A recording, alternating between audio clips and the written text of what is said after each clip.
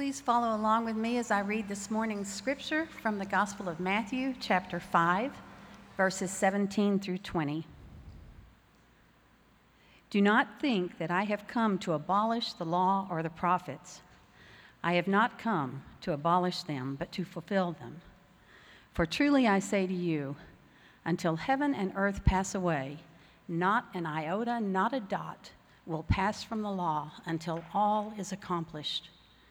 Therefore, whoever relaxes one of the least of these commandments and teaches others to do the same will be called least in the kingdom of heaven. But whoever does them and teaches them will be called great in the kingdom of heaven. For I tell you, unless your righteousness exceeds that of the scribes and Pharisees, you will never enter the kingdom of heaven. Well, I recently came across a social media post that had a tenor that you've probably seen before. It said something to the effect of, the Bible says more about not eating lobster than it does homosexuality. So, hey, Christian, live it all out or shut up. Found it very interesting.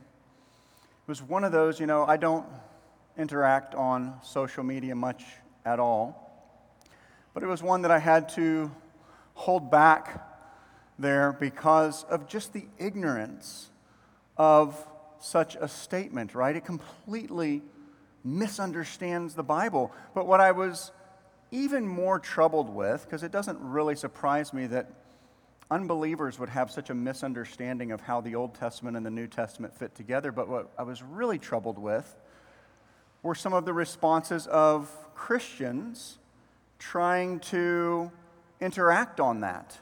And just the degree of confusion seemed almost as high among Christians as it was with the person who crafted the original post.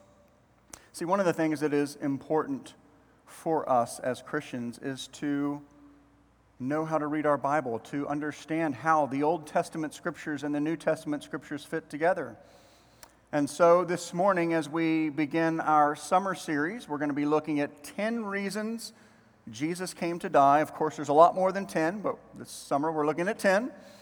And the first one that we're going to look at really gets at this issue. We're going to be looking at the reality that Jesus died. One of the reasons Jesus died was to fulfill the Old Testament. To dig into this, I invite you to turn with me, if you're not already there, to Matthew chapter 5. I'm going to use this text as a springboard into a broader Old Testament overview, and then we'll come back to it and look at it even more and draw some conclusions. So turn with me to Matthew chapter 5, passage just read a moment ago. I just want to reread verses 17 through 18. Matthew chapter 5, verses 17 through 18. Here Jesus says, "Do not think that I came to abolish the law or the prophets. I have not come to abolish them, but to fulfill them. For truly I say to you, until heaven and earth pass away, not an iota, not a dot will pass from the law until all is accomplished." First thing we need to make sure we're clear on is the fact that Jesus very boldly asserts that he did not come to abolish the law and the prophets. In fact, in verse 18, he says, until heaven and earth pass away, not an iota, not a dot, meaning not the smallest little mark of the scriptures, none of it, he says, will pass away until all is accomplished. Now, these are big statements Jesus is making. And he's making them because he's about to say some things. If you know where he's going in chapter 5, he's about to say some things that would lead people to say, hey, wait a minute. This guy's altering the scriptures. Or even, hey, this guy's rejecting parts of the law. But he's not. He makes that clear. You just have to understand what he's doing.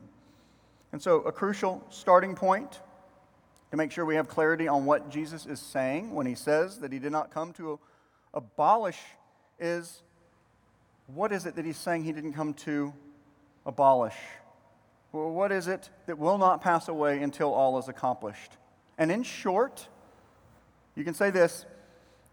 His point in saying that he didn't come to abolish the law or the prophets is that he did not come to abolish what we know as the Old Testament scriptures. So he didn't come to abolish the whole of the Old Testament. Now, where do I get that? Well, the Jews of Jesus' day would often refer to the whole of the Hebrew scriptures, the whole of, again, what we call the Old Testament. They would refer to it as the law and the prophets. Sometimes they would refer to it as the law, the prophets, and the Psalms. Sometimes they would refer to the entire Old Testament as just the law. And so when Jesus stands before his people here and he says that he didn't come to abolish the law and the prophets, he's saying he didn't come to abolish all of the Old Testament. So Jesus is clear, and we need to be clear. He did not come for the purpose of setting aside the Old Testament. He didn't come to abolish the Old Testament scriptures. He did, however, come to fulfill them. Every bit of what's there. And this is really the crux of what Jesus is teaching. This is vital to our understanding of how we put our Bible together. So, what does it mean that Jesus has come to fulfill all of the Old Testament? And to answer this, or at least to begin our answer to this, I want to go to a very helpful cross-reference in the Gospel of Luke. Turn with me to Luke chapter 24. Luke chapter 24. While you're turning there, just real quick, Jesus has just been raised from the dead, right? We haven't had all of the appearances yet, but the disciples have found the empty tomb, and so there's all of these just sort of scurrying around, what's going on? Can you believe it? And so Jesus walks up, and these two followers of Christ, they're not of the 11, but a guy named Cleopas and an unnamed follower of Christ. Jesus walks up to them, and at first they don't recognize him. And he's like, what's the matter with y'all? Why are y'all so upset? And it's really funny. It's ironic, right? They're like, wouldn't you just crawl out from under a rock? Are you the only person in Israel who doesn't know what's going on? And so Jesus, asks them questions, and they start telling, his story. We thought this guy was the one, and then he was crucified, and now they're saying that he's raised. This is how Jesus responds to them, starting in verse 25.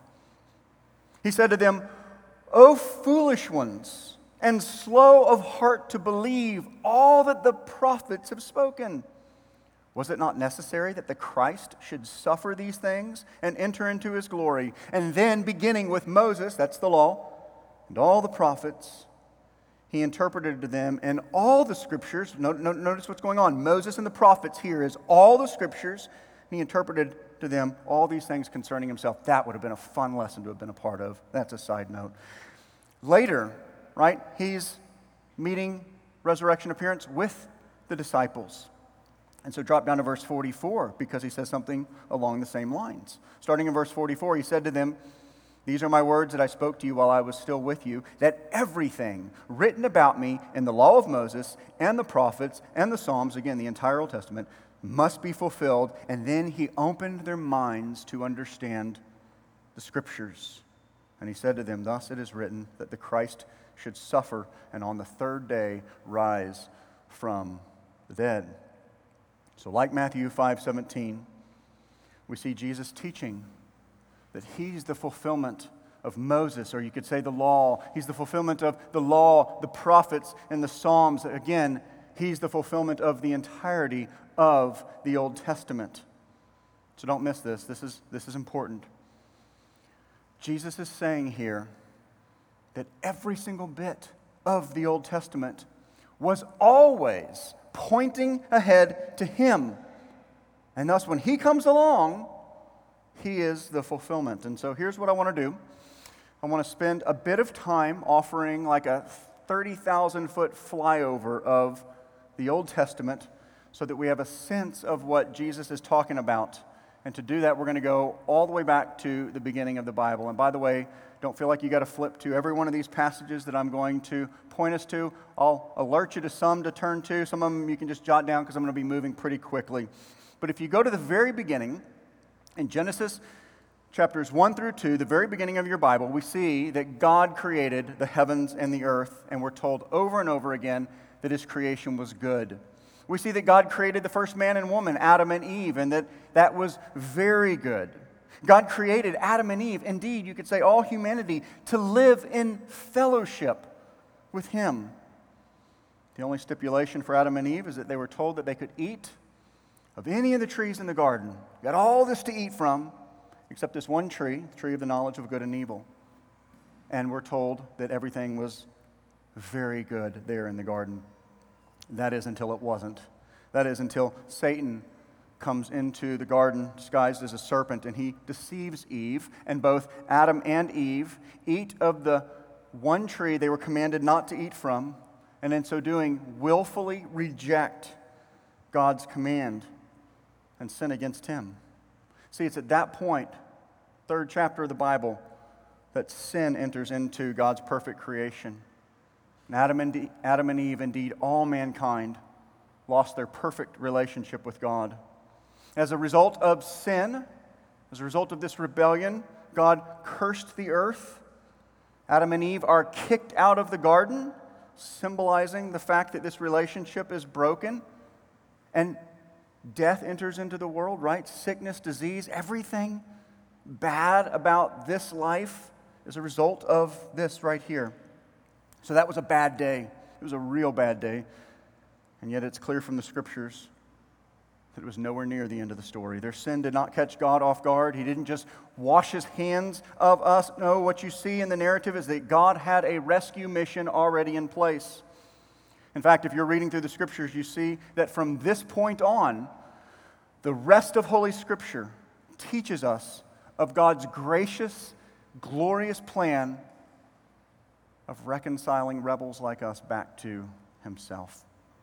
Genesis 3:15 is often referred to as the first gospel or the foreshadowing of the gospel.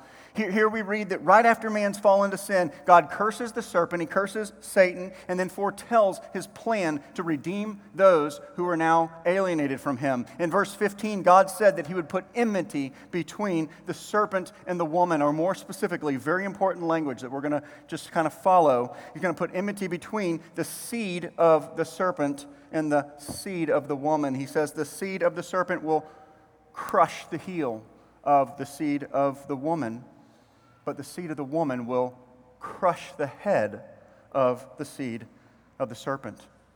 So already, the very beginning of the very first book of the Bible, we get our first glimpse of God's plan to redeem sinful human beings back to himself. And the rest of the book of Genesis, indeed all of the Old Testament, picks up on and unpacks this conflict between the seed of the woman and the seed of the serpent. So real quickly, just let's sketch in some of the conflict between the seed of the woman and the seed of the serpent, right? You go from Genesis 3 right to Genesis 4. You don't need a math lesson. You can count. But there you know that Adam and Eve have two sons, Cain and Abel. Abel is portrayed as the seed of the woman. Cain appears to be portrayed as the seed of the serpent, especially when you see that he receives the curse. Cain kills Abel. And so what does it look like? It looks like right at the beginning, the seed of the serpent wins, right? It looks like the seed of the serpent has triumphed. But God's sovereign over all things, something you see throughout this narrative. And God gives Eve another seed named Seth. And I know we're skimming, but we see that it's through the line of Seth that this line, this seed of the woman, is preserved. As you see in the genealogies, that it goes right through Seth. And by the time you get to Noah, once again, it's looking like the seed of the serpent is triumphing. You have all of this wickedness all through the line of Cain and wicked people everywhere. And you know what happens. God wipes out all of the evil men, the seed of the serpent, through the flood, and he preserves a particular line. Don't miss what's going on. Sometimes we often just focus on individual people and individual names, but it's this line. He preserves the seed of the woman through Noah, reestablishes his covenant with Noah and his seed. And once again, we see God working out his plan through the seed of the woman. Incidentally, if you ever wonder why the Bible focuses so much on particular people, right? Other than maybe particular things. Sometimes people are like, I wish the Bible would say more about science or more about this or that. No, watch what it's doing. The Bible is focusing on particular people, particular lineages, because it's all pointing to God's plan of redemption. From Genesis to Revelation, Scripture is all about God's rescue mission. In other words, from Genesis to Revelation, Scripture is all about Jesus. The next major event in the biblical story is Abraham, who comes through the line of Noah, through Shem, Noah's son. Here it's clear that Abraham is the continuation of the line of Abel, Seth, Shem, Enoch, and Noah. In other words, we're watching the continuation of the seed of the woman. And the stories of Abraham certainly portray his faith in God, in God's promises. But we mustn't forget that in God's amazing grace, He's working out His incredible rescue mission through regular sinners, regular failures. Sometimes we speak of some of these people, or even in the children's Bible, they're almost put forward as superheroes, but they're not. They're regular fallen people, right? This is seen in, say, Abraham and Isaac's lying to save their own necks. Oh, it's my sister, when it's not, right? Or Jacob's cheating his brother out of the birthright, and so on and so forth. And yet in all of this, God is working out His plan of redemption. Now, much could be said about Abraham, but what's important for our purposes this morning is that God promises to bless Abraham and his seed. God chose Abraham, and He makes a covenant with Abraham. You can read about this covenant in Genesis chapter 12, chapter 15, chapter 17, and chapter 22. And there's numerous promises under this big overarching covenant. Things like God promises to be with Abraham. That's a big deal, isn't it? Presence of God. He promises to give Abraham a great name. He promises that He's going to take his descendants into Egypt and yet bringing them back. He promises his descendants a great land. He promises to bless all the nations of the whole earth through Abraham's seed. For those who know your Bibles, you know that these promises are partially fulfilled along the way, right? Theologians speak in terms of typology. You've got this promise, you've got what looks like a fulfillment, and yet it can't be the full fulfillment, right? And you see subsequent fulfillments until you land on the ultimate fulfillment, and that's really important. And see, the New Testament makes very clear where all of this is going. Turn with me to Galatians chapter 3. I just love it when the New Testament really lays out what's going on. And so turn to Galatians chapter 3, verse 16. You want to tie your Bible together, think of Genesis 3:15, Galatians 3:16. It's a great tie in just a couple of sentences. Look at Galatians 3, verse 16. Now the promises, this is what we were talking about. The promises were made to Abraham, look at the language, and to his offspring. That's not a great translation. I wish the English translations would just use the word seed, because that's what's going on. It's the same word found throughout the Old Testament. The promises were made to Abraham and to his seed. It does not say and to seeds, referring to many, but referring to one. And to your seed, look what he says, who is Christ. It's a divine commentary on the Old Testament. Paul clearly understood Jesus' teaching that all of the Old Testament pointed to Jesus. And thus he makes it explicit for us here that the promise to Abraham does not reach its ultimate fulfillment in the making and expansion of the nation of Israel, for example. It doesn't find its ultimate fulfillment in Isaac, Jacob, or Joseph. Yes, parts of the promise along the way, right? Smaller fulfillments along the way, but it's not the point that this seed is a blessing to all the nations of the earth. Can't be. It's only in and through the birth and perfect life of the Lord Jesus Christ. It's only in and through Jesus' sacrificial death on the cross, his burial and resurrection, that this promise comes to its ultimate fulfillment. It's through this seed, the Lord Jesus Christ, that all the nations would be blessed. Do you see? Well, after our narrative of Abraham, we continue to trace the line, the seed of the woman. And you go through Isaac and Jacob. And of course, it gets interesting when you get to Jacob. You start wrestling with, well, which one of Jacob's sons is ultimately the continuation of the seed of the woman? Joseph, though 11th of 12 sons, so way down in the birth order, he seems to be the chosen one of Jacob. And later, when Joseph brings his 2 sons for his father to bless, remember, he does the little cross-handed thing, blesses Ephraim instead of Manasseh. And so it would seem that maybe the line is going to go through Ephraim. And to be sure, there's a degree to which there's a blessing through this line. 2 Chronicles 5 tells us that the birthright is given to Joseph and thus to Ephraim. And of course, we know Joshua, the great Israelite leader, comes through the line of Ephraim and is a blessing to the Israelite people, leading them through the conquest. And in addition, we know that Samuel, the great prophet of Israel, also comes through this line. So there's clearly a blessing in this line. And yet the rest of the Old Testament leaves us no doubt that the seed, that which we've been following, the seed by which God will one day redeem his people, is not the line of Ephraim.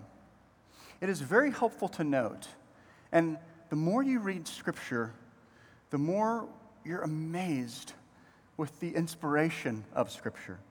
It's so interesting and helpful that you come to the Joseph narrative, right? The Joseph narrative starts in chapter 37. And it goes to the end of Genesis. But chapter 38, Judah and Tamar, put right there, right in the middle of that narrative, right? And it's a tough narrative. It's one you don't see in a lot of children's Bibles. You got this bizarre story with Judah and Tamar that, quite frankly, would fit pretty well on the Jerry Springer Show or Dr. Phil. But here's the thing. If we don't get all bogged down in the morality of that story and focus on what's going on, the theology of the story, you will note that that entire narrative focuses on seed, which is a clear indication that something is going on, right? There's right in the middle of the Joseph narrative, it's as though the writer wants to say, ding, ding, ding, don't miss this. Here's the seed. Here's the line. And certainly by the time you get to Jacob's pronouncing of blessings upon his sons, we see that Judah, the one who had come through that narrative, we see that Judah is the one he foresees ruling the nations.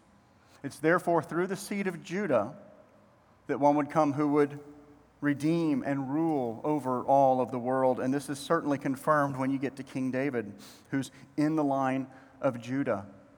And you see God make a covenant with David. In 2 Samuel 7, God tells David, when your days are complete and you lie down with your fathers, I will raise up your, same word, I'll raise up your seed after you, who will come forth from you, and I will establish his kingdom. He shall build a house for my name, and I will establish the throne of his kingdom forever. Now again, typology is helpful in some respects. Solomon serves as a fulfillment of that. He builds a house for God. He builds the temple. But he doesn't fulfill all that that passage is pointing to. Certainly that forever kingdom, right? And so you keep reading on in 1st and 2nd Kings, 1st and 2nd Chronicles. And they're very helpful because with only a few exceptions, they tell us of the failure, the complete, utter failure of the rest of the Davidic kings to remain fully obedient to the Lord. Nevertheless, there's this ongoing expectation that God will remain faithful to his covenant with David. And you certainly see this when you get to the prophets, right? You get to the prophets and Israel is falling apart. It is morally bankrupt.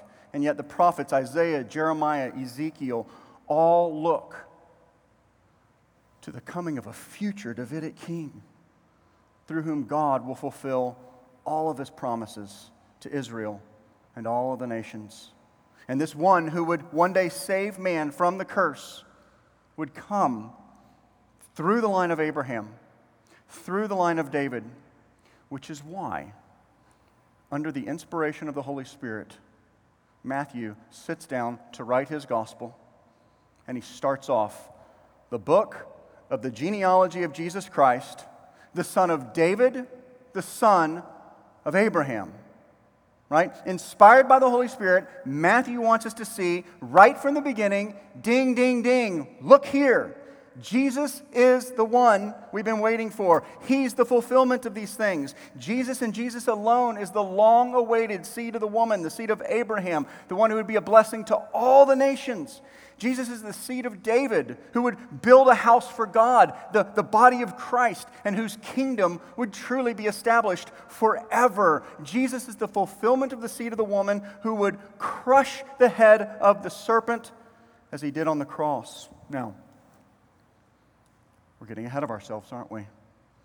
I had to finish out the trajectory of the seed.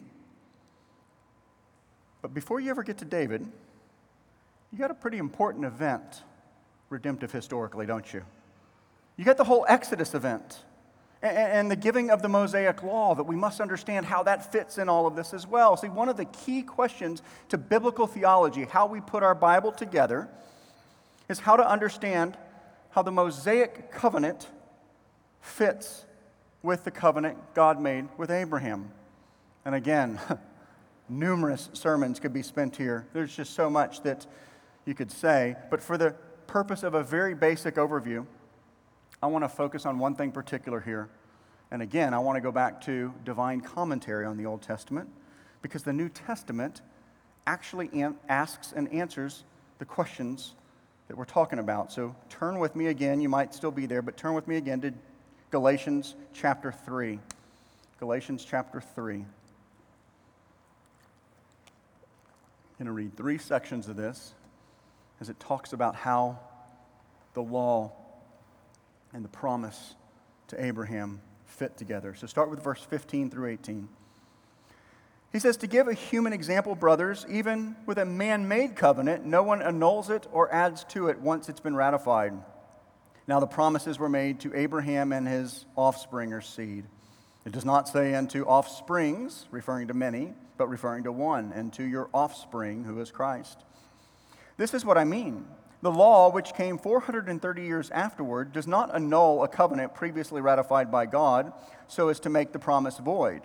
For if the inheritance comes by the law, it no longer comes by promise, but God gave it to Abraham by a promise." See, one of the questions of biblical theology is, again, how these things fit. And here Paul makes it clear that the law, which came 430 years after God's covenant with Abraham, could never invalidate God's covenant to Abraham. He uses an argument from lesser to greater to make his point. In verse 15, he says that a covenant between two men cannot be altered. That's the lesser. He says, how much more, then, a covenant between man and God, which is exactly what God's covenant with Abraham was. Then in verse 18, Paul explains that the law doesn't invalidate or nullify the promise precisely because the inheritance is by means of promise, not by law. And so he asks the question we're forced to wrestle with, okay, then why? Why then the law? Look at verse 19 and 20. Why then the law? Well, it was added because of transgressions, until the offspring, that's the same word, until the seed should come, to whom the promise had been made, and it was put in place through angels by an intermediary. Now, an intermediary implies more than one, but God is one. He answers the question, why the law, in 3 ways.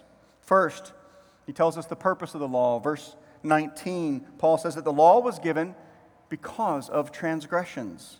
So the law was added because of sin. Now, what does that mean? Well, if we expand our context to Romans, which I think is warranted here, then we can say that the purpose of the law is to bring about the consciousness of sin and, in fact, to exacerbate it. Romans 5:20. The law came in so that transgression would increase. Romans 7, verse 7 through 8. What shall we say then? Is the law sin? May it never be. On the contrary, I would not have come to know sin except through the law. For I would not have known about coveting if the law had not said, you shall not covet. But sin, taking opportunity through the commandment, produced in me coveting of every kind. So the law came in for the purpose of bringing about our consciousness of sin and, in fact, exacerbating it. The second part of Paul's answer to the question why the law deals with how the law came into being and its place in salvation history. Paul says that the law was ordained by God through angels with Moses as a mediator between God and men. And in this, Paul wants us to see that this is subordinate to the covenant with Abraham, since God's covenant with Abraham had no mediator. God dealt directly with Abraham. And then finally, he interacts on the place in salvation history, where he asserts that the law was in place until the seed comes, which is, of course, speaking of Jesus. The law was brought in for a particular time in salvation history, that time between Moses and Christ. And this actually helps answer the why question, and we'll come back in answering the next question. In verse 21, he asks, is the law contrary to the promises of God? And the answer to this question will help us further understand why the law came into being as a whole. Look at verses 21 to 26. Is the law contrary to the promises of God? Certainly not. For if the law had been given that could give life, then righteousness would indeed be by the law. But the Scripture imprisoned everything under sin, so that the promise by faith in Jesus Christ might be given to those who believe. Now, before faith came, we were held captive under the law, imprisoned until the coming faith would be revealed. So then, the law was our guardian until Christ came, in order that we might be justified by faith. But now that faith has come, we are no longer under a guardian, for in Christ Jesus, you are all sons of God through faith. So the law is not contrary to the promise because it serves a different purpose. It was never meant to impart life. Because as he says in verse 21, then righteousness would have been based on law. Righteousness would have been based on works. No, he goes back to the purpose stated above and its place in salvation history. The law was given to shut up everyone under sin until faith came. The law was given, don't miss this, to point everyone to Jesus, the only one who could actually fulfill it.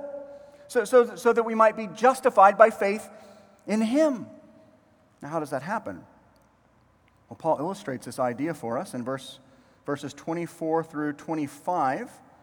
The word that he uses, that the ESV translates as guardian, some of your translations might say tutor, is actually a word used for a particular kind of slave in the ancient world who was chosen by the father and entrusted the supervision of his male children from the time they were young until they reached maturity.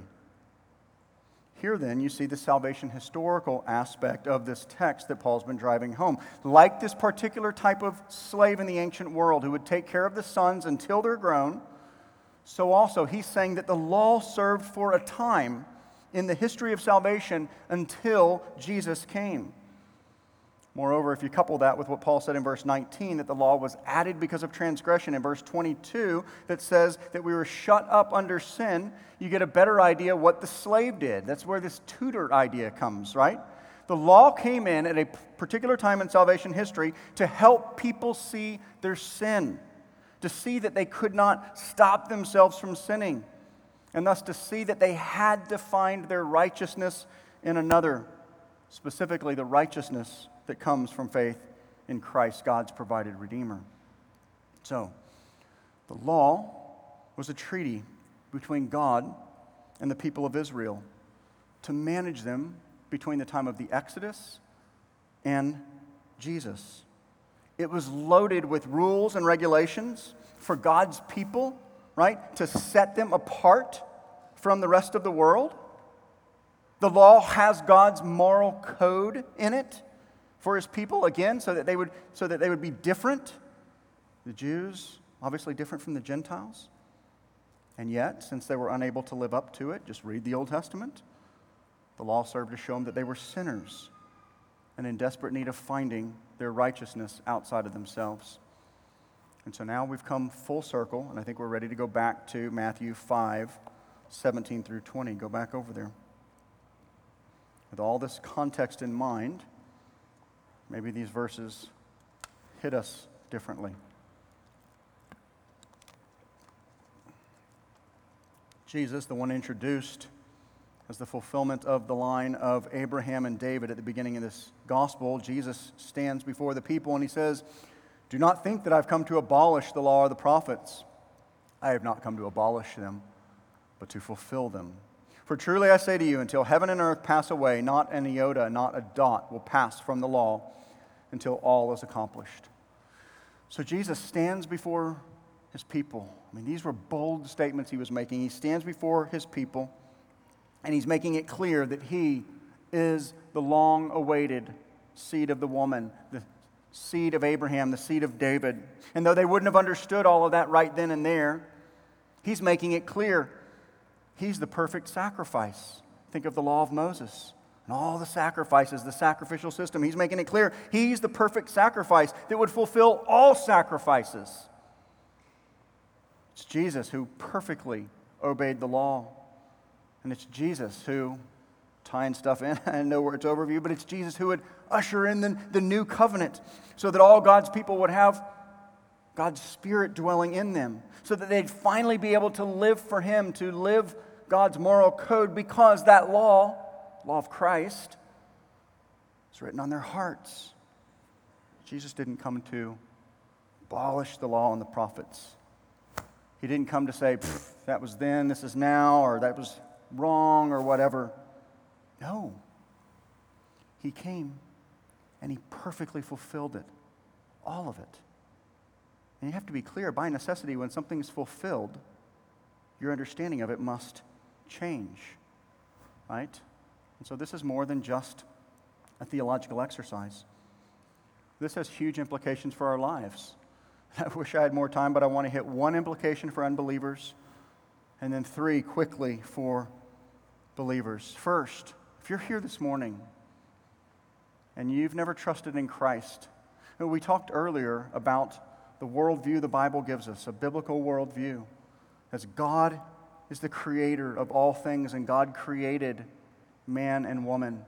And we, along with Adam and Eve, we've all rebelled. We were born in sin and we've chosen sin.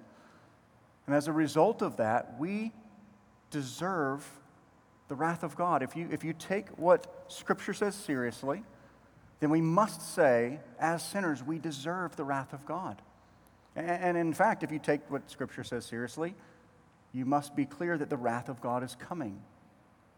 Okay? But what a glorious thing as you read the Scriptures, because you see that God is so kind and gracious and merciful, and he had a plan from before the foundation of the world. The fall didn't catch God off guard. He sent his son Jesus, who came and fulfilled the law, who came and was the ultimate sacrifice, right? Jesus laid down his life on the cross to bear the punishment we deserve to bear. And the Scriptures teach us that when we trust in Christ, all of our sin is nailed to the cross with him and canceled, done away with, removed from God's accounting as far as the east is from the west. Friend, if you've never trusted in Christ, I would just hold that out to you to look to Jesus even this morning. Believe in Christ. For believers, let me give three implications. And again, I recognize even before I get into these that each one of them we could spend multiple sermons on. But first, as we think about Jesus as the fulfillment of the Old Testament, this must affect how we read our Bible. As we read the Old Testament, which we should, there are some churches who say, oh, well, we're people of the New Testament. We don't read the Old Testament. No. The Bible never says that. We must read the Old Testament, but as we read it, we need to read it like Jesus taught us to read it. We need to read it like the apostles teach us to read it, how all of it's pointing ahead to Christ. And so if I'm in my devotions and I'm working through Leviticus, I'm not wrestling with setting up a new tabernacle for myself or anything like that. I'm looking and seeing, how do these things point to Christ? How does Jesus fulfill these things and the blessings thereof? Go back to the Facebook post that I started with. If Jesus is the fulfillment of the law, one of the things that the law had in it is what theologians refer to as ceremonial barrier markers, things that separated Jew and Gentile. One of them is how you eat, right? And just think about Ephesians that we covered. When Jesus came and fulfills all of this, Paul says that he took down the dividing wall of hostility between Jew and Gentile. And therefore, those dietary codes are no longer in place for the people of God. That's why the New Testament says, take and eat. Right? So it's a complete misunderstanding to say, well, Christians, they eat shrimp. They're hypocrites because they believe homosexuality is wrong. Well, you know what? I said earlier, the moral code that you see in the Old Testament, read the New Testament. It certainly carries over. Right? You see Paul talk about the law of Christ. You see commandments. Jesus tells us what to do. He exhorts us. He makes commands. And so, yes, there's still things that are abiding for the people of God. But we need to look at these and see how Jesus has fulfilled them. All of the Old Testament is read in light of Christ. Second, as we think about Jesus as the fulfillment of the Old Testament, it should lead to thanksgiving, shouldn't it? Here we're clear. Jesus is God's plan of reconciling sinners back to himself. And we're so thankful that he has provided Christ. We're so thankful that in Christ, God has provided what he demands of his people. God demands holiness, doesn't he? The Old Testament says, be holy as I'm holy.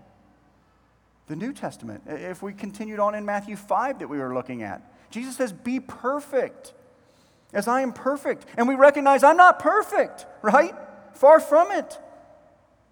And if I try to be righteous on my own, I find that my own righteousness is like filthy rags before God. So I thank and praise God that Jesus has fulfilled all of the Old Testament and that my righteousness is Christ. That I stand before God righteous because I stand before God in Christ. Finally, while embracing that our right standing with God is only because of Christ's righteousness credited to our accounts, we still recognize that those who are redeemed by Jesus want to grow in loving Christ and living out what he calls us to be. Right? Talked just a second ago of the new covenant. Through the work of Christ, God has done this amazing work of, for those who believe, removing our heart of stone, giving us a heart of flesh. He's taken his law that was on stone tablets and he's written his law on our hearts. And you read those texts that talk about this internal work that God has done for his people, and you see that it's so that we might walk in a manner pleasing to the Lord. And so as we think about Jesus as the fulfillment of the Scriptures, we want to be his people. We want to be faithful followers. We want to be those who recognize who he is, King Jesus, and submit our lives to him and follow him and honor and glorify him in all we do. So let's pray. Father, we do thank you for your word. And Father, I pray even as we think through some of the content of a sermon like this that can be on the academic side, Lord, I pray that you would give us understanding of your word. Help us to rejoice in it. Help us to rejoice in the majesty of Holy Scripture. Help that to lead us to more of a just standing in awe of the God who would inspire such an amazing plan of redemption and work it out in such a way where your people are blessed and you are glorified. And so, Lord, even as we stand and sing together, Lord, I pray that all of this would lead to us living our lives in worship for your glory. And we pray this in Christ's name. Amen.